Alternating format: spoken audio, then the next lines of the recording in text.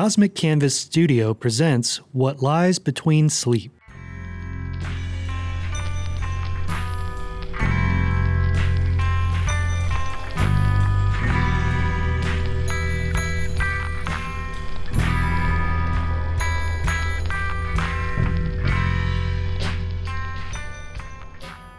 Welcome to Dreamlights, the show where narratives from people centuries ago speak in the same tone and voice as people do today.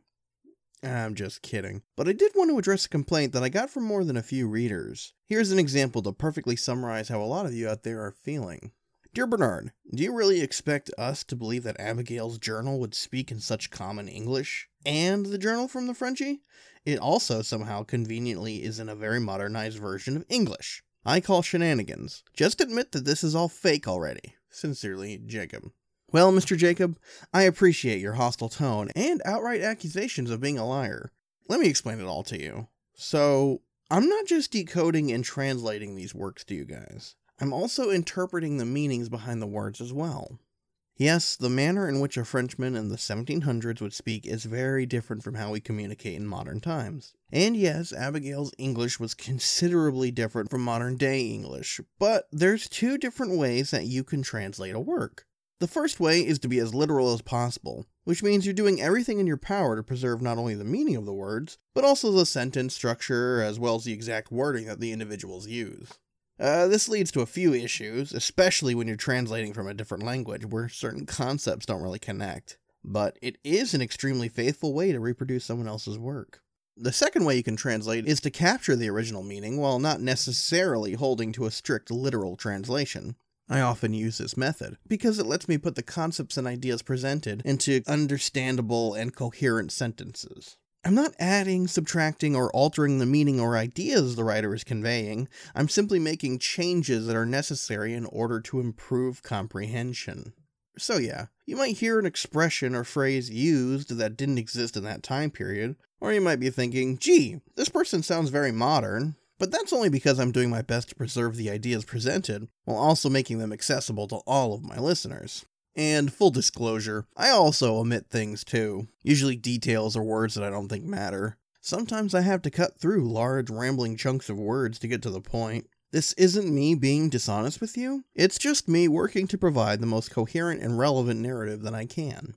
And frankly, until I got this exact email, I hadn't really put this idea of what I was doing into words. I just sort of was unconsciously doing it. Okay, so with that to rest, let's get back to the main part of the show.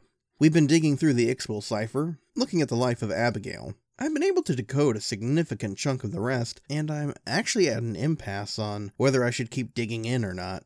But we'll get to that part near the end of the show.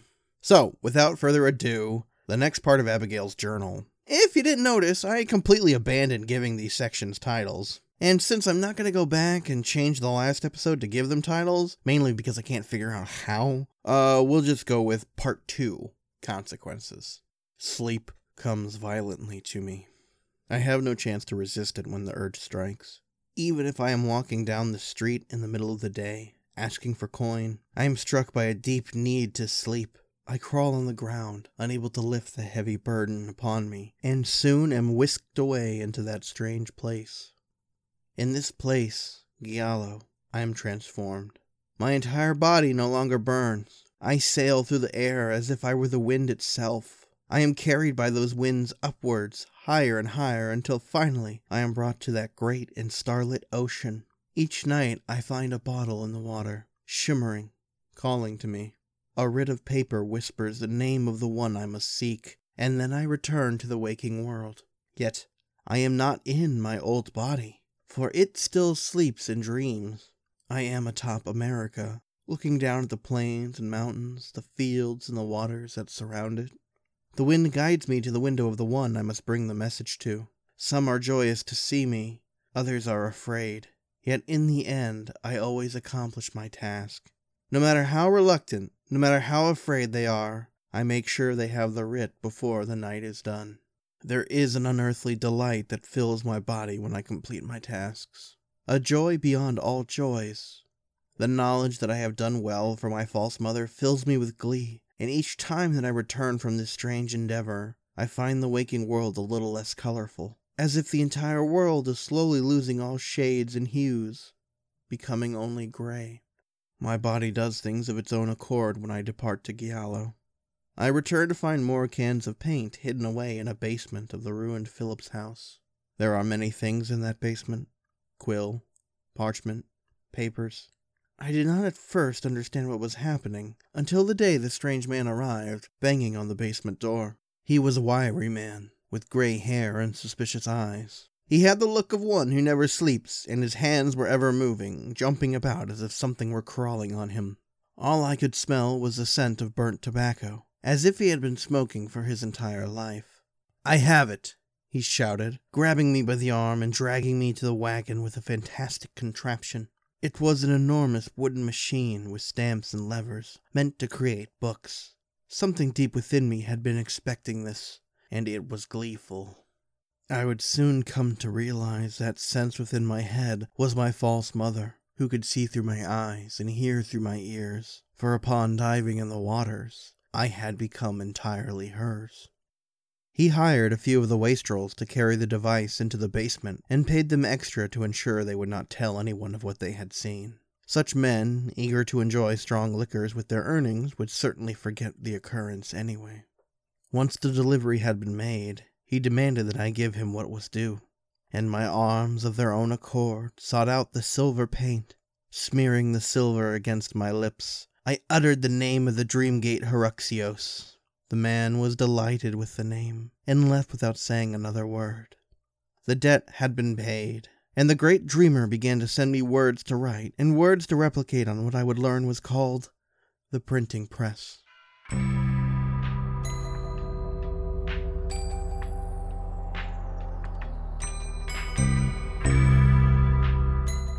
And we are back. Interesting stuff, isn't it? Let's keep going. There was guidance from the great dreamer, as her words began to enter my head. What you hold in your hands, reader, is what she told me to write.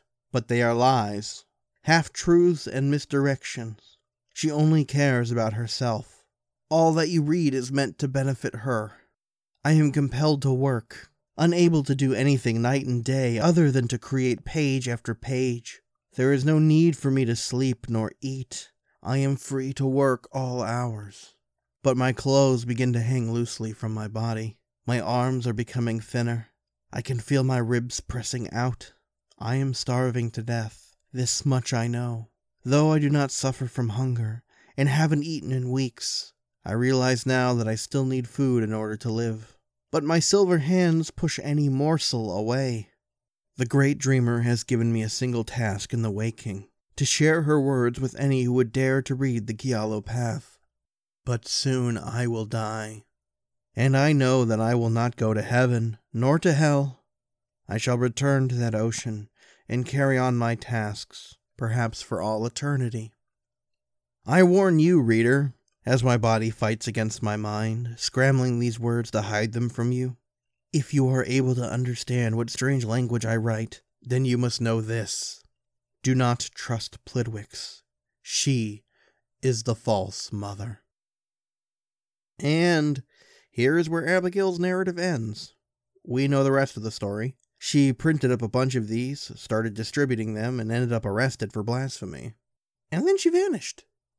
But, while this might be the end of the narrative that Abigail wrote, it's not the end of the Ixwell cipher. There's about 3 more pages left. I only decoded the first part before I stopped. Here's what I have so far. I reward those who are curious. You have found the secret pleas of my poor daughter, who is too in love with her flesh to realize the gift I brought her. Do not fear for her, for when the time is right, I shall bring her back to the fold and give her joy unending. I did not create this cipher for those who would hear Abigail's words. I wrote these words for you, who have sought out this book to learn of the secrets of the hidden place, the place that lies between sleep. Perhaps you are a victim of a great judge, or maybe you are looking for power. I can help you with anything you wish, yet there is always a price to pay. Perform the dream rituals I prescribe in this secret text, and we shall begin to bargain. And that is all I've decoded. Let me tell you something. It's really freaky to read the words that Plidwicks is supposedly speaking directly to interested parties. Like, It's like she knew that I would be reading this. I haven't deciphered the dream ritual she speaks about because, yeah, I'm scared. I'm scared that if I do decode them, I'll be tempted to use them. I mean, this Plidwix is clearly a troublemaker. Calling to her for help would be really stupid. But, on the other hand, what if she can lead me to more knowledge? I mean, she seems to be the type who likes to make a bargain, like with that guy who gave her a printing press. I feel like I need to know more. It's an urge, almost a compulsion to learn. Maybe it's the fact that if I can't get the information I'm looking for, the show stops. Or maybe it's because this stuff, this esoteric, weird lore, is absolutely fascinating. But at the same time, I feel so far away from it all. I mean, yeah, I had a few odd experiences, and I got to experiment, but the further away I get from those days of entering Giallo, the more it all seems like it was just a bad dream. But I know it wasn't. Yet it fades from my memory all the same, as if it had never happened. I simply have to see more with my own eyes. Alright, I'm gonna do it. I'm gonna study these supposed dream rituals and see if they would provide me any benefits. At the very least, it'll satisfy my curiosity. Will I use these rituals? I don't really know.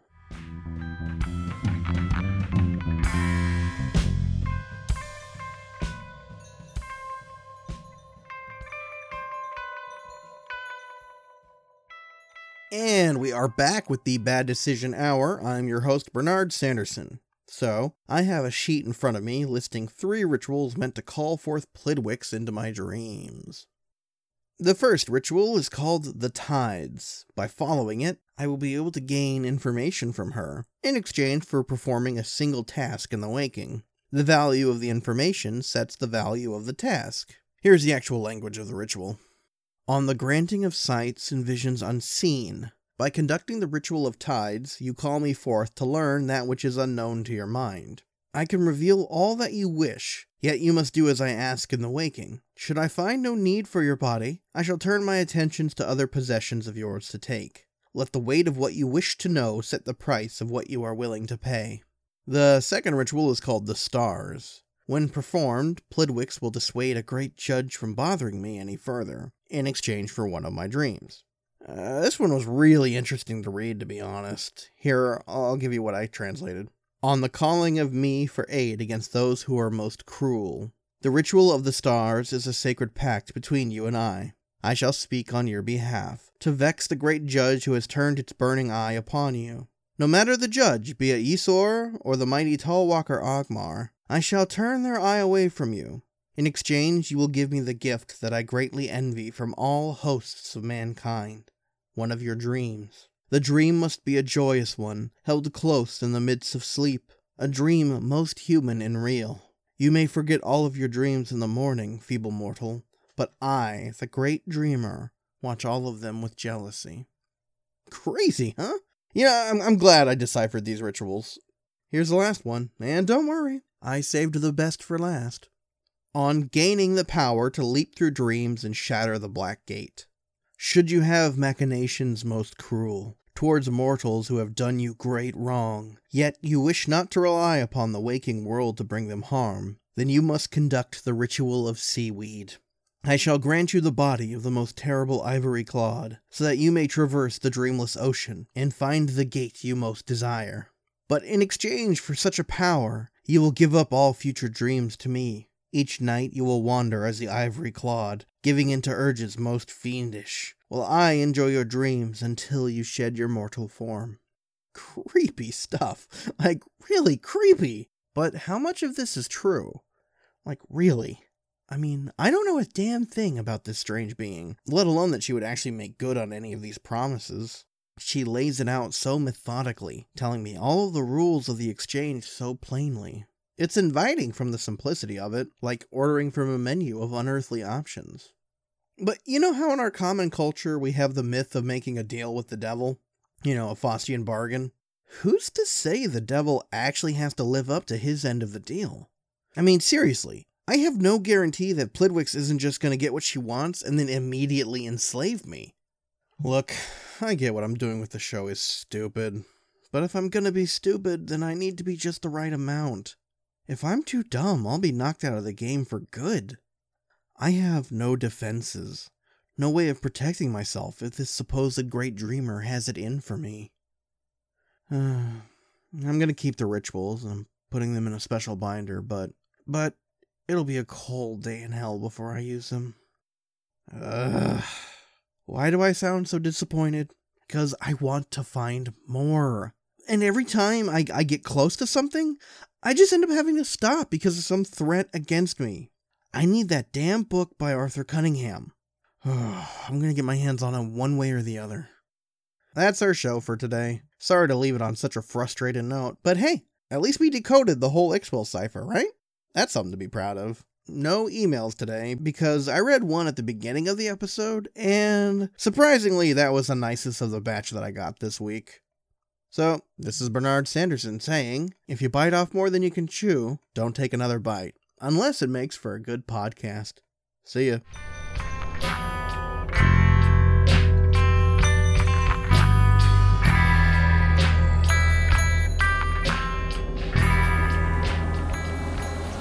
Thanks for tuning in to this week's episode. If you want to have one of your emails read by me on air, hop on Patreon and subscribe. Your support can help this podcast continue to grow and thrive. Check the show notes or head on over to www.whatliesbetweensleep.com for more info. And I'll see you next week.